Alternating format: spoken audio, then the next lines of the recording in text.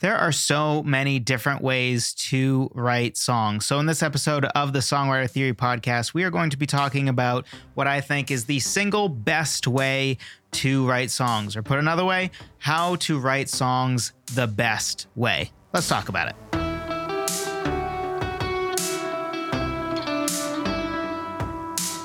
Hello, friend. Welcome to another episode of the Songwriter Theory podcast. I'm your host, as always, Joseph Vidala. Honored that you would take some time out of your busy day to listen. For those of you on the podcast side of things, it has been a little bit. That's because I've been making some changes. And for those of you on the YouTube side, you probably are seeing what those changes are, which is, well, one of the changes. But one of the changes is that this is now going to be a video podcast and not just a regular podcast that's audio only.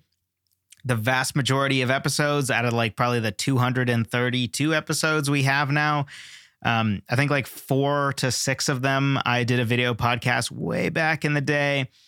But the vast majority of them have been audio only. But from here on out, they should be video podcasts. If you didn't know, and some people don't know, so I'm just going to say it here. I sometimes get messages from people that are like, oh, I didn't realize that you had a YouTube channel. Or they'll say things like, it would be great if you did some of this as shorter form video content. To which I always say, I do have a YouTube channel and have for a long time. So if you didn't know, if you're just a podcast listener, things on the podcast side aren't really going to change for you because it doesn't matter that technically I'm looking at a video camera talking now instead of not looking at a video camera. But if you didn't know, there's a YouTube channel that also has normal video content that is edited and is 10 minutes long on average. Some go to 15, 20 minutes. Some are 6 minutes. And then there's some YouTube shorts and things like that. But if you didn't know, now you know. It's also at Songwriter Theory. Everything I do for songwriting is under that name, if you didn't know. So in today's episode, we are talking about what I think is the single best way to write songs. Now, if you've been a listener for a while, you know I'm a big proponent of changing up how we start our songs. So I'm actually not a fan of always doing the exact same thing. I think it's good to have a bread and butter process that we go to time and time again, but I think it's also good to break outside of that sometimes so that we don't get stuck in a box.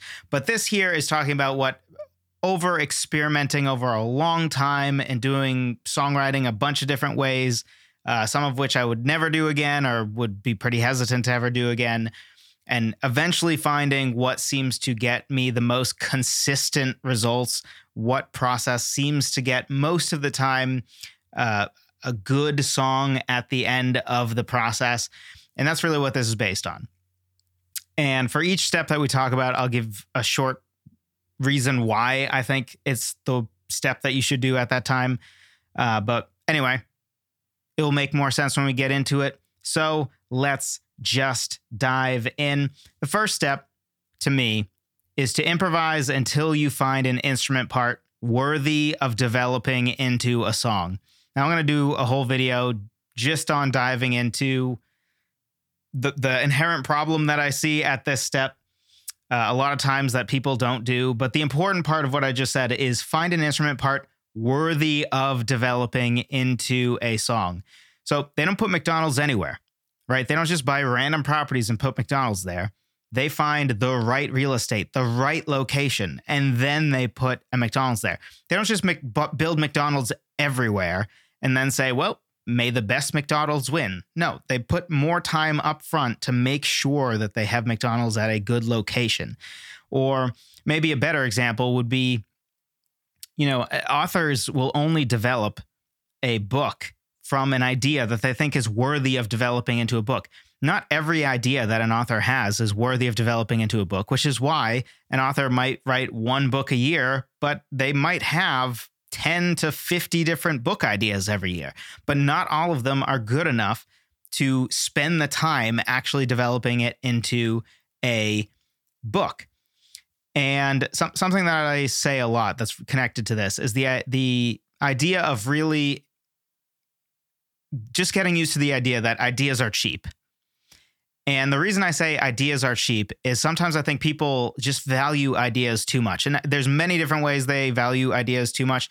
One side is sometimes people think, oh, it's a great idea, so the rest doesn't matter. Like, no, a great idea doesn't make great art, right? It's a helpful step to great art, but a great idea in and of itself has very little value. There's tons of great ideas out there. What brings value is actually making it, right? The idea of Amazon is brilliant and great. I bet 1 million people had that idea. But only one person, Jeff Bezos, went and actually did it, right? That's the thing that has the value. Having an idea has no value. We all have ideas. So that's one side of it. But I think the more important part of it is if every time we come up with a song idea, we're like, oh, let me go write a song. Well, look, not every idea we have is worthy of developing into a song. We want to have so many ideas that to us, an idea is just like pennies, right? They're just everywhere. It's not the end of the world. We don't decide to just totally change what song we're working on because, oh, I have a new idea now. Like, okay, try to have something like at least 10 song ideas per song you write instead of making it so that every single idea you come up with is something that you spend time developing into a song.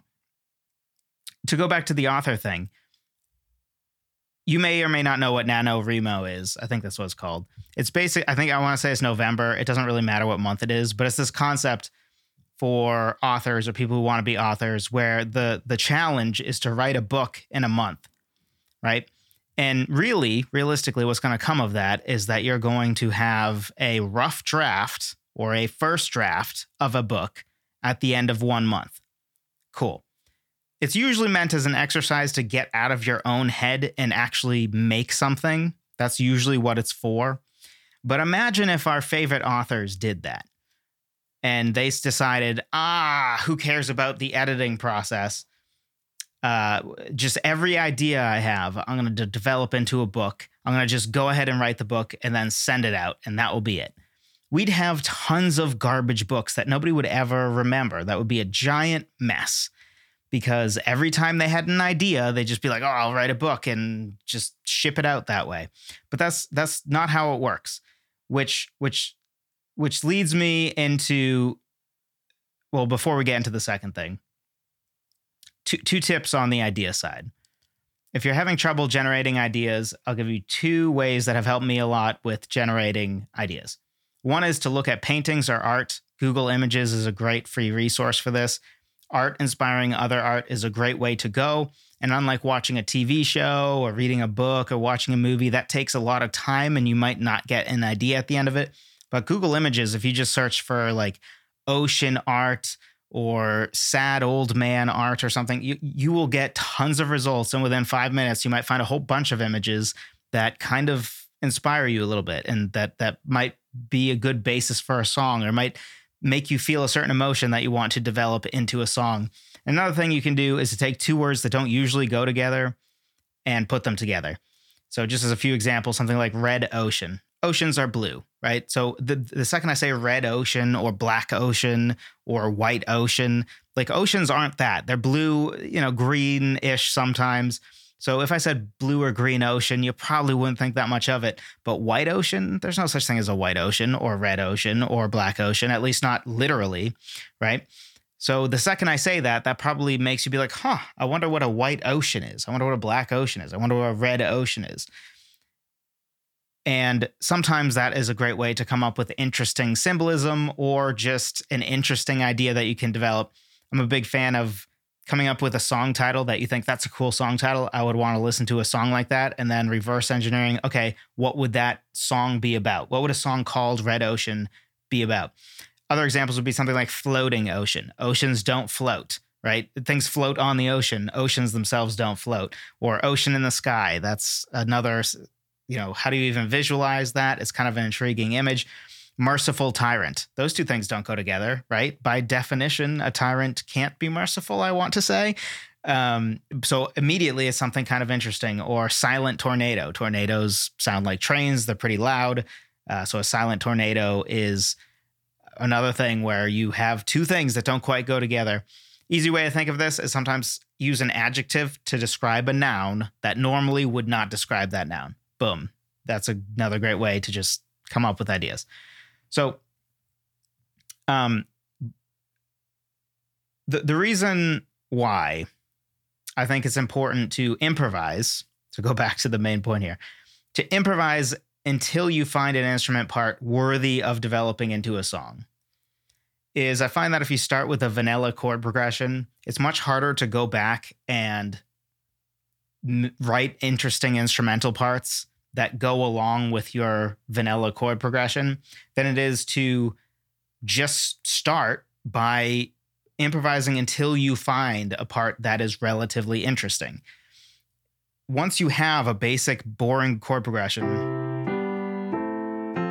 like once you have that, right,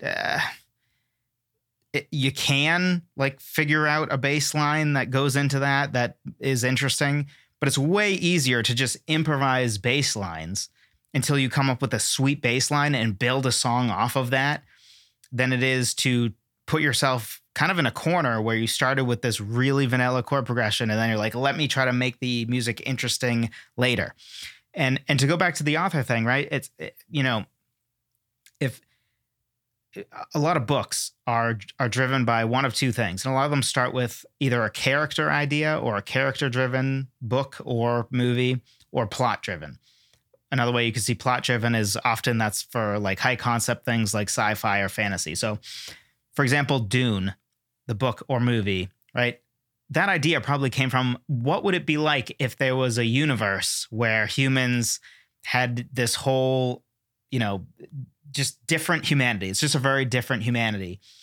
And the whole book kind of comes from that, right? Or Jurassic Park. Hey, what if humans had a company and like remade dinosaurs? What would happen?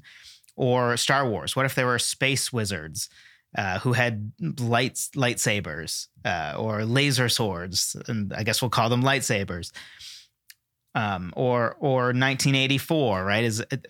When you think of all these things, you don't really think about the characters. Star Wars maybe a little bit more, just because it's so famous at this point. But if you think of Lord of the Rings, 1984, Hunger Games, Jurassic Park, Dune, the first things that come to mind usually are the world building, the plot of it, not the characters. And that's probably because that was the original idea, right? It's not like George Lucas came up with this idea for Luke Starkiller was originally what it was called, Luke Skywalker. And it was like, hey, let me write a story about this Luke Skywalker guy. And, wouldn't it be cool if he was like in space and there were space wizards? No. Obviously, he started with the space wizard, the Force, that whole thing, came up with the universe and then figured out a story to insert into the universe. Versus character-driven stuff like The Old Man and the Sea or The Great Gatsby or East of Eden or To Kill a Mockingbird, where clearly it's primarily about the characters and, the setting and the plot is kind of secondary to the characters themselves. To take The Old Man and the Sea, it's a pretty extreme example because the plot is literally a guy goes out fishing, has a hard time, and comes back home. Like, that's the plot. It's very plot sparse, but the character is everything in that book. And it's a short book too. But anyway, with all these things, the author would have come up with an idea that was worthy of developing into a song before they just started writing. They don't just think like, I guess I'll have a character who's named Joseph who gives a crap. And let me just write a story about him. I know nothing about him. There's nothing particularly interesting about his character. There's nothing particularly interesting about the world, but I'm just going to develop that into a story anyway. No. You got to have something worthy of sinking your teeth into, whether that's like the universe of Star Wars or the character from The Great Gatsby, and then working from there. And our equivalent of that is the first thing you should come up with shouldn't be a pedestrian chord progression that's same old, but come up with just an interesting part. And it doesn't have to be like super complex, right? Interesting can be very simple. It very often is, but just something a little bit more interesting than a stock chord progression. It's one of the most common piece of advice I see out there is like, start with a stock chord progression. And I even did a video recently where I said, hey, look, if it's your first song or one of your first songs, then actually that is a great way to start a song because it's the easiest way to start a song. But when you're a more seasoned songwriter, it becomes a more and more not great way to start a song, in my opinion. It just seems silly to me that like the foundation of your song, you would start with something that is mid or uninteresting, right? Why would you start your song, have the foundation of your song be already something that's just same old, same old? Wouldn't you rather start with like a cool little bass line or an interesting piano riff or a nice finger picking pattern on the guitar? Seems like a better foundation to build your song off of. Anyway, so improvise with an instrument of your choice and try to come up with an interesting instrument part. That could be a bass line, that could be a piano part, that could be a guitar hook or a guitar finger picking pattern, or you can be picking with a pick. It could be a flute part. It doesn't matter, but find something instrumentally that you think this is kind of interesting, whether it's the sound that's interesting or inherently the part itself that's interesting, and then figure out, okay, now what's my next step? This is an idea that's intriguing enough and worthy enough to actually build out into a song. And then from there, iterate on that thing you wrote and or edit that instrument part to take it from something that works to something good. And this is going to be one of the really important takeaways here. So I also do software development. Some of you know that if you've been a long time listener. And something I always say to the younger developers on the team, especially when they're asking me, hey, how do I get promoted from an associate developer to a mid-level developer? Which is basically somebody who just graduated college, the position that person is in, and then what you usually get promoted to a couple of years out of college. And to me, it all comes down to this. And don't worry, it connects back to songwriting. I tell them, to me, the main one difference between an associate developer and a mid-level developer is an associate developer writes working code and a mid-level developer writes good code. It's your job as a software developer to write working code. You don't get a medal for writing working code. That's literally what you do. That's the bare minimum of what you do, right? That's like a construction worker being able to build a building that stands up. Like that's the bare minimum. You don't get a medal for that. You're not a good contractor for that. That is the bare minimum standard that you have to achieve. So to get good at software development or songwriting or anything, any craft, is when you're no longer thinking about whether something works or not, but instead you have a higher standard for yourself and a higher standard for what you're making and say, no, I want to find something that's good. So the biggest difference between a novice and a seasoned songwriter, to me, or one of the big differences, is that a novice concentrates on, oh my goodness, I finally came up with something that works. Whereas a seasoned songwriter is like, okay, I found something that works. Now let me come up with 5 or 10 different ones. Let's say it's a melody, right? So you came up with your piano part. You really like that. You think, okay, let's build a song off of that. Now you figured out a melody, which we'll talk about more in a little bit. But do you, A, just say, oh, this melody works, let me move on? Or B, do you say, okay, I found a melody that works, let me try to write 5 to 10 more melodies and see if I can one-up the melody I just wrote? And then when I write, say, 10 different melodies over that same instrument part or chord progression, then say to myself, okay, now let me take that melody and edit it. Let me see, oh, what if I change this one note in the melody? Move it up a little bit, move it down a little bit. Make it so that I hold the note for longer or for shorter, change up the rhythm a little bit, and try editing it. So you take something that works, and then you don't say, okay, that's good enough, I'm just going to move on. Because if you do that, you're just going to have layers and layers of parts that just like they all work. But if every time you come up, the first thing you find that's like, that works, you commit to that idea, you're just going to have like, you'll write a ton of songs and you'll write faster, but statistically, they're all going to be forgettable, right? Because every time you just committed to the first thing that worked. And we should be trying instead to come up with something good. And to go back to the NaNoWriMo thing, that if our authors really did do the whole, I'm just going to write a book that works. I'm just going to blow through it in a month and I'm going to pump out 12 books a year. Like, well, they would all be garbage books that nobody would want to read, right? They don't do that. They do something like one book every 1 to 2 years. Some of the more prolific, maybe one book every 6 months. The really crazy ones sometimes will do like 2 books within 6 months. But most of that process is editing. Most of the writing process is editing. And this is maybe the big point I want to make in this section, because just as a reminder, we improvised until we found an instrument part that's worthy of developing into a song. We found a bass line finally that we think that's a killer bass line. I want to develop that into a song.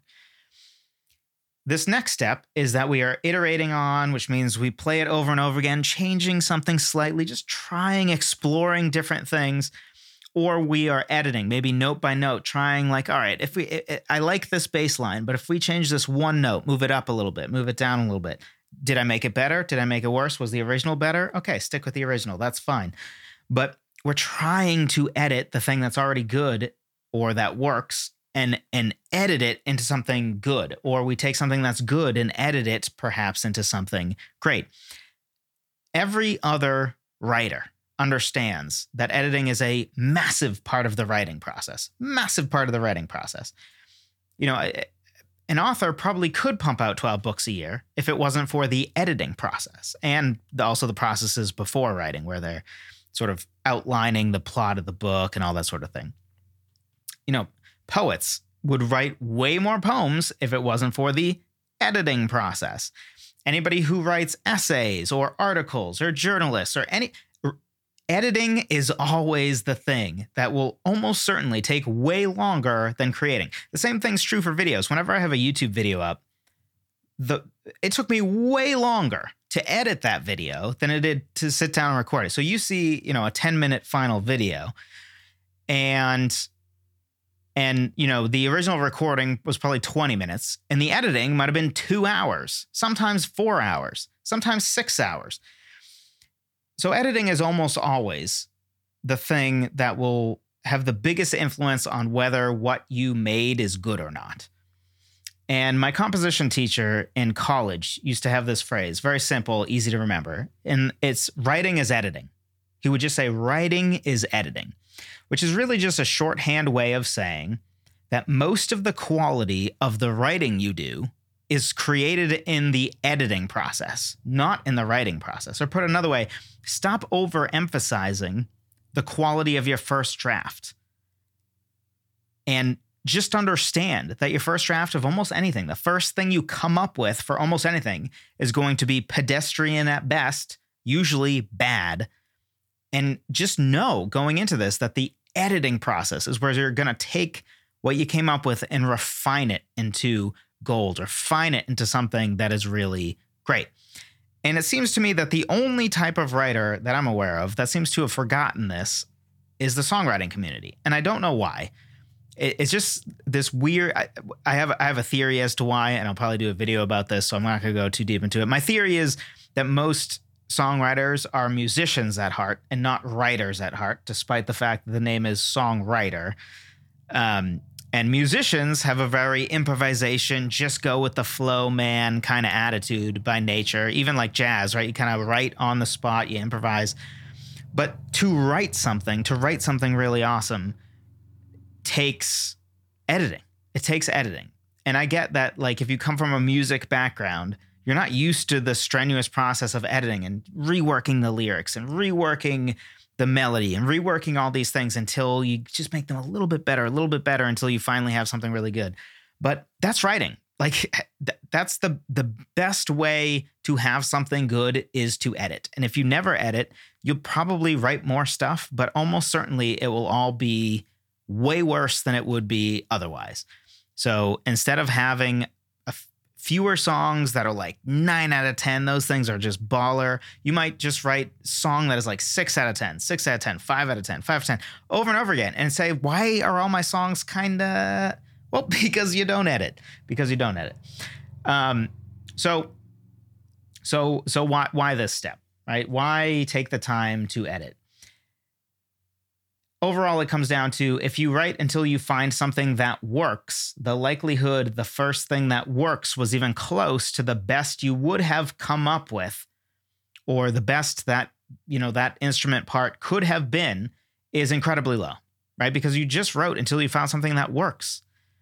The probability that if you had tried editing it or tried maybe just iterating on it to see if you could come up with something better, that, if you did that for 2 hours, you wouldn't have made any tweaks that would have made it better, is very low. Like, almost certainly you would have.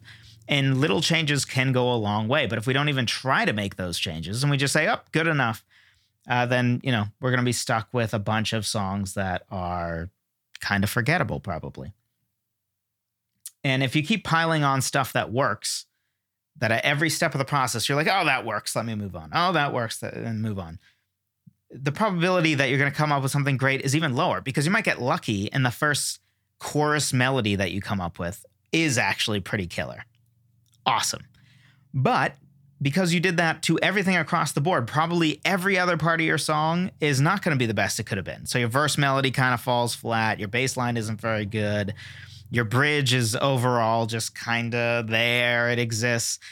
And you wonder why, but it, again, probably comes down to, well, you just kind of got lucky on the chorus and then didn't put in the work for the rest of the song or for the chorus. But again, just got lucky on the chorus part. So the next step is to record the instrument part. This is a short one. And record it even if it's just on your phone. Now, it's most ideal if you record it into a DAW. But this one we don't really need to dive into. So we can go straight into the why, because I don't think I need to explain what recording means. The first reason why is it allows you to simply listen back to what you already wrote as you start to improvise and write the next instrument part, which, or in our case, is going to be the melody, because we've come up with, let's say it's a piano riff.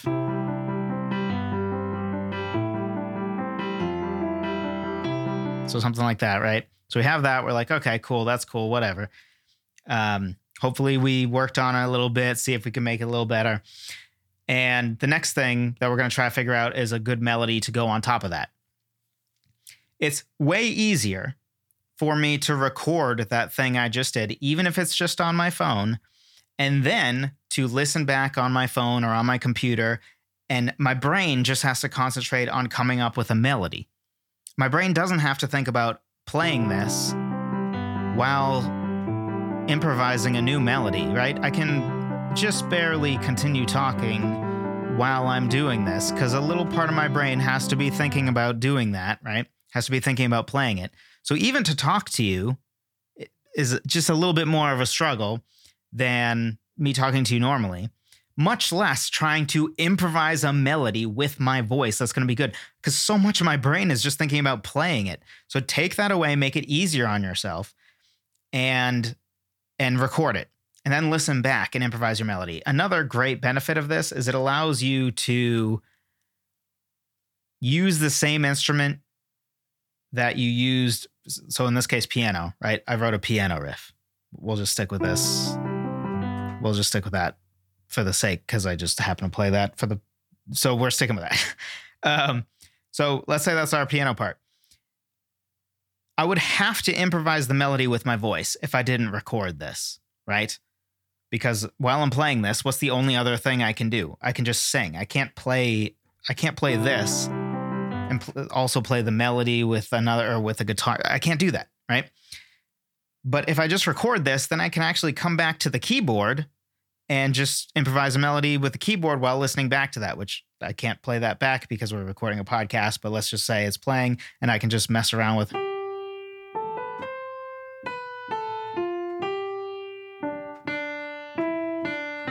whatever.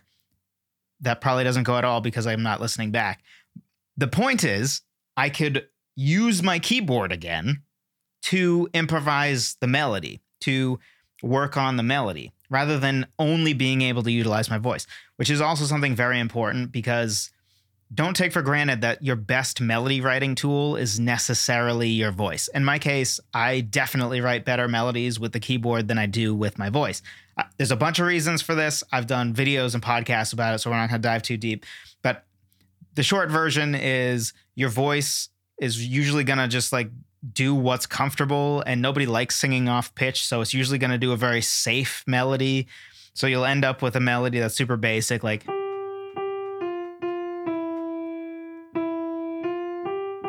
something like that, right? Which is just boring, frankly. But with, and not always, right? Sometimes it's fine. But with the keyboard, it's just really easy to take bigger risks and do leaps. And, you're probably not going to improvise that with your voice, right? That was a big leap. Usually we just kind of default to what's comfortable for our voice and all that. But big leaps is often where you have really interesting melodies. We talked about that in depth when I talked about Celine Dion's My Heart Will Go On in a recent YouTube video. I know I'm mentioning a lot of videos in this one. But anyway, so record the instrument part, because that's going to make our next step way easier. Even if you just take out the free recording app on your phone or some old tape cassette recorder, it doesn't matter. Even better if you do it onto your computer into your DAW, because then it also allows you to reduce the friction to having recordings of your song. Because as you're writing your song, you're recording your song, which makes it a lot easier. So that brings us into our next step. So we have an instrument part that we thought this is worthy of developing into a song. And then we took some time to edit it a little bit, tweak it, iterate on it, try to make it something a little bit more interesting.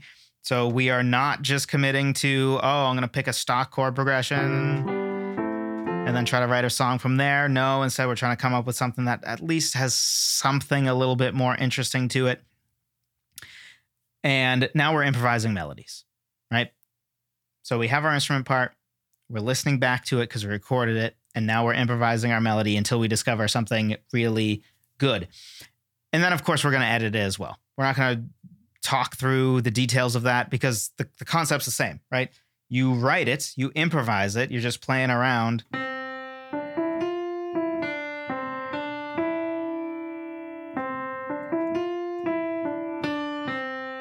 Right, so let's say that's the first thing you come up with.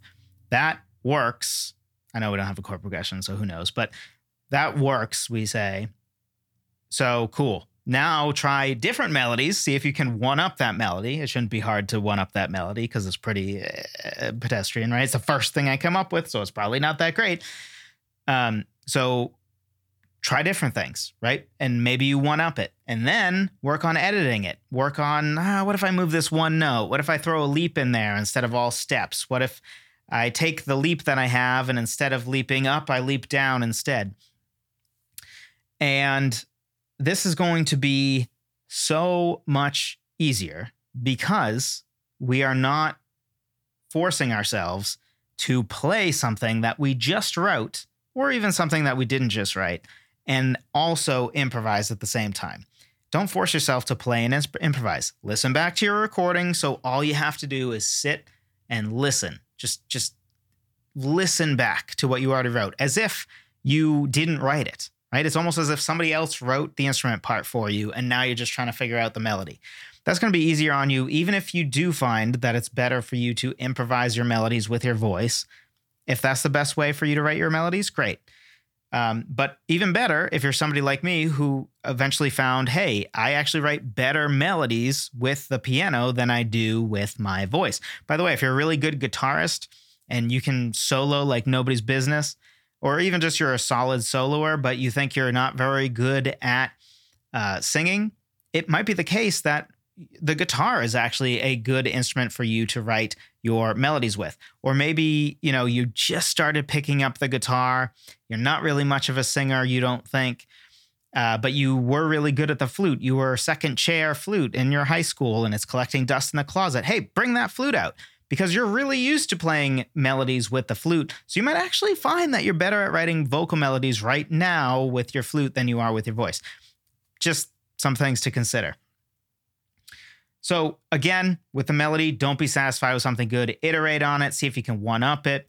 Edit it. Change one note. See if you made it better. Then change the note back. If it didn't make it better, think of it like the eye test. If you've ever been to the eye doctor and they say number 1 or number 2. You're like, number 2. I'm like, okay. Number 2 or number 3. Think of it like that, but with melodies you're coming up with. Come up with a melody, come up with another melody. Which one's better? A/B test it. Then keep the one that's better and then write a third melody. What's better? Melody 1 that you kept or melody 3? All right, now melody 3 is better. So what's better? Melody 3 or melody 4 that you just write? Then, at this point, you now have your instrument part that you thought this is worthy of developing into a song. It's a cool bass line, sweet guitar riff, beautiful piano part, whatever it might be. Then you iterated on it, you edited it, you recorded it after you did all that. Then you came up with a melody, also edited that and all that. So now you have an instrument part that you really think is pretty cool and a melody that you think is really good. So now you basically have a song section, right? Because you have the pairing of an instrument part and a melody. So now you try to figure out, okay, what song section is this? And a hint that it might be your verse is if the vocal melody is relatively low and it's not super high energy, that might be a hint that it's your verse. But if it feels like this is the main point of the song and this section feels huge and you're belting high notes, it's probably the chorus.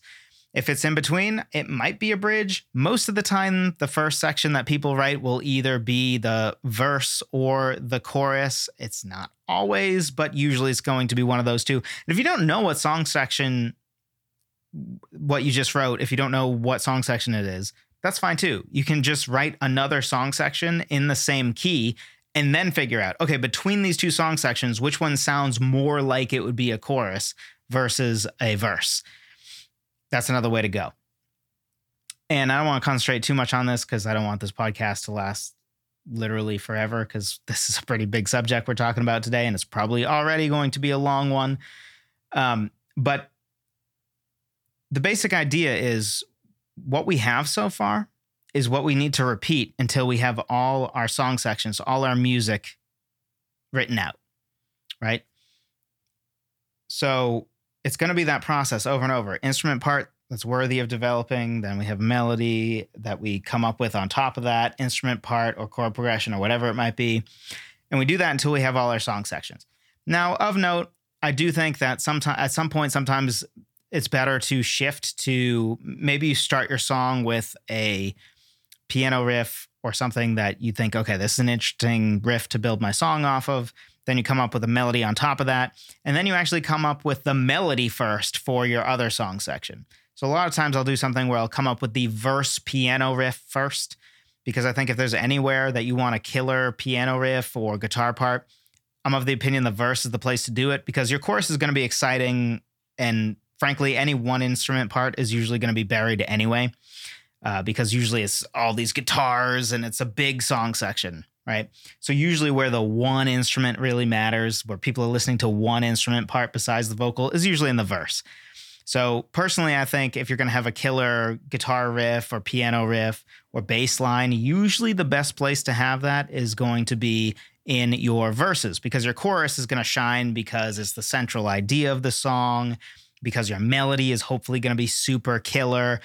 And because all the guitars come in and all the different instruments come in and the song just gets bigger and more exciting, that's what makes your chorus. Nobody's paying attention to how interesting your buried piano part is in the chorus.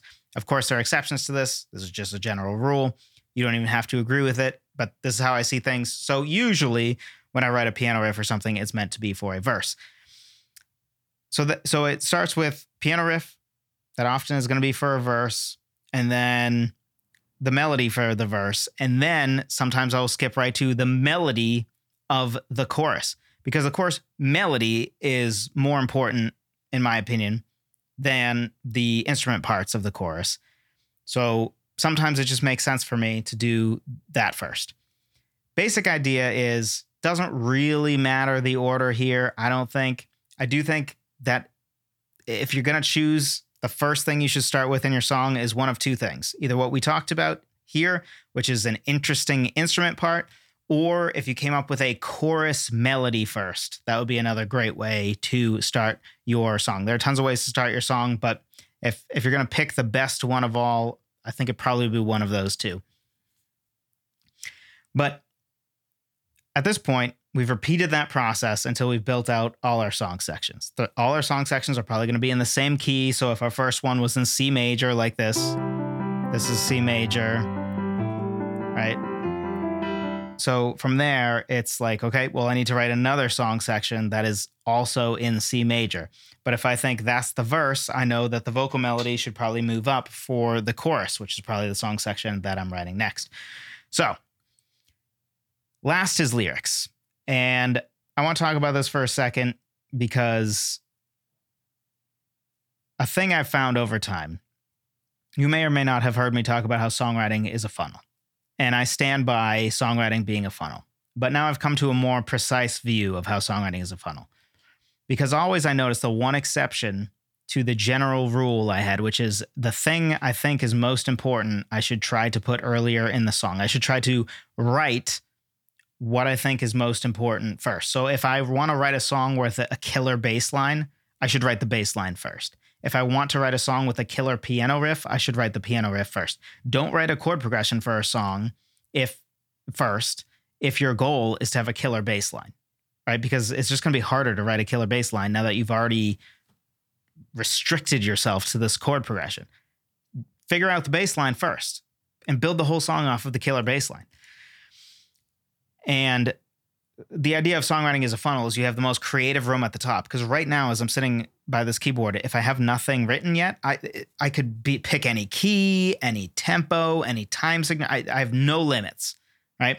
But every instrument part I write makes my choices more and more limited. Think of it like, if you have a whole song already written and most of its arrangement done, to then come in and come up with a really interesting guitar part is usually going to be a lot harder than if you just have the freedom to just come up with a sweet guitar part and you don't have to think about, but does it fit with this chord? And, does the rhythm really work with the other rhythms that are going on in this song? So start with a thing that is most important to you in that one song. But lyrics are the exception to this, I think. And I think it's because writing of music is very all interconnected, and then writing of lyrics is connected to the melody, but besides the melody is very disconnected from the rest of just the writing process, because writing words and writing music is just very different. Now, as songwriters, we have to do both. We have to marry the two and have it so that all of it feels like it's talking about the same thing. The music, the chord progression, the bass line, the melody, and the lyrics are all in agreement on what is this song about? What is the vibe of this song? But allow your music to inspire your lyrics.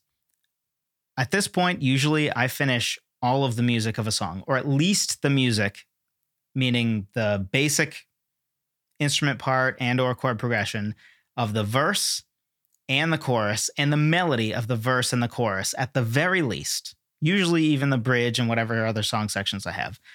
But at the very least, I have the verse and chorus done musically before I start writing lyrics. And this really comes down to, I just think it's easier to listen to music and have that inspire you in a specific lyrical direction than the other way around.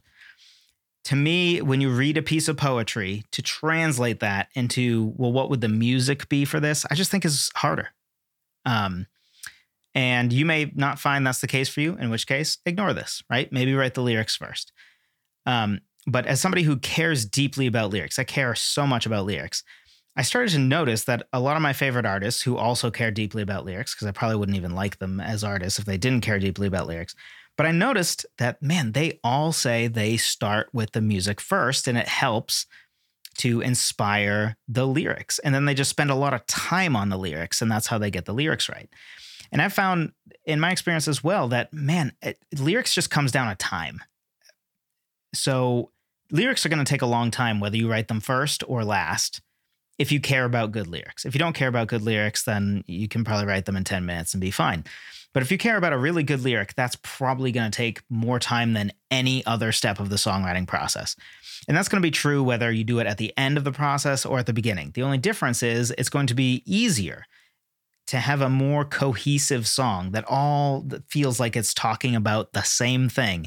If you have all your music written and now the final piece is, okay, all this music that I wrote and composed, what does it sound like it's about? It's like listening to a classical piece.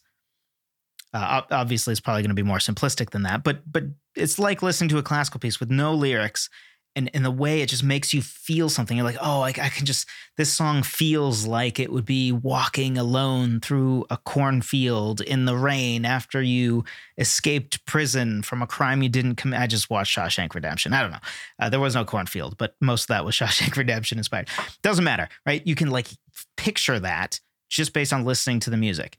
that can be a really helpful way to make the lyric writing process a little bit easier and to make it so that every part of your song is as cohesive as possible, which really is the main reason that I've settled on this sort of process. Is, to me, how I would, at its most simple, define a good song is a song that is highly cohesive. So every bit of the song feels like it's talking about the same thing, to the extent that if you removed the lyrics and you just listened to the music and you didn't even know what the lyrics were, the main idea of the lyrics, not the precise idea, but the main emotion of the lyrics, you would hear just from the music. You could tell somebody, oh, I think this is a song that's wistful for someone that you lost or something. And then you see the lyrics and you're like, oh yeah, that's exactly what it's about.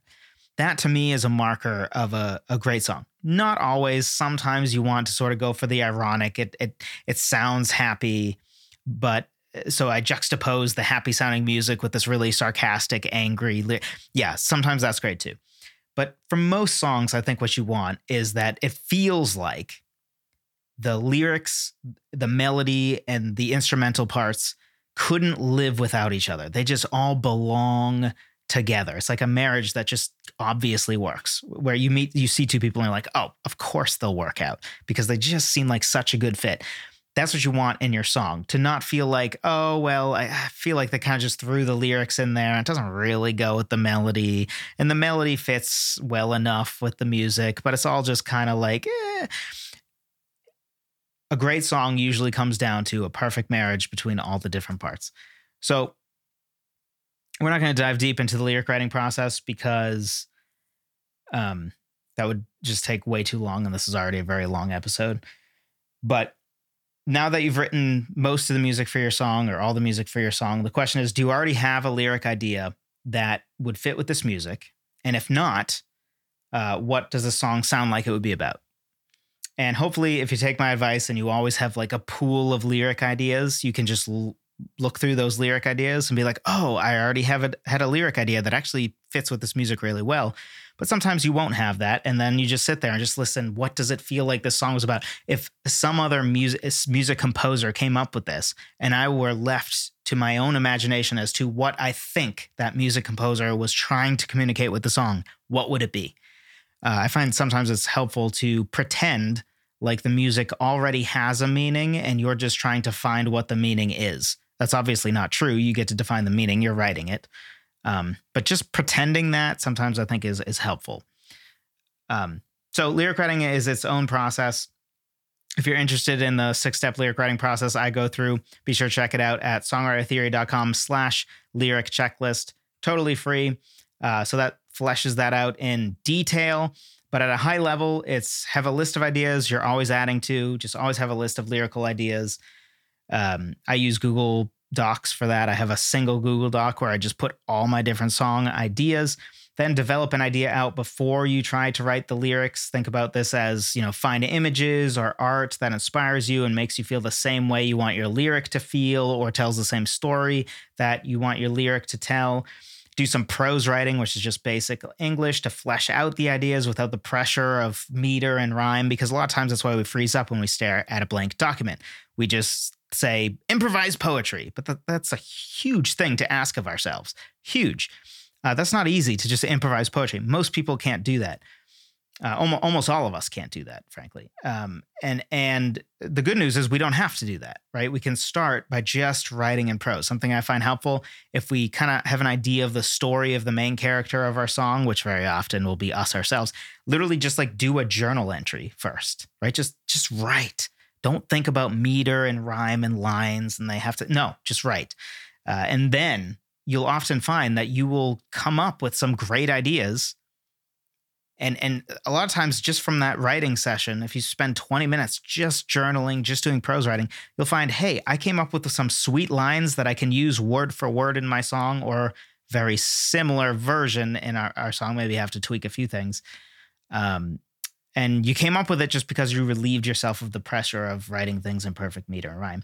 Then I have a general 10-to-1 rule. The idea is when you're writing lyrics for your song, if your song lyrics are eventually going to take about 1 page, write 10 pages worth of lyrics to get to the 1 page. Don't think of it like a first draft of an essay you wrote in college where they said, hey, we need a 3-page essay. So you wrote 3 pages in your first draft.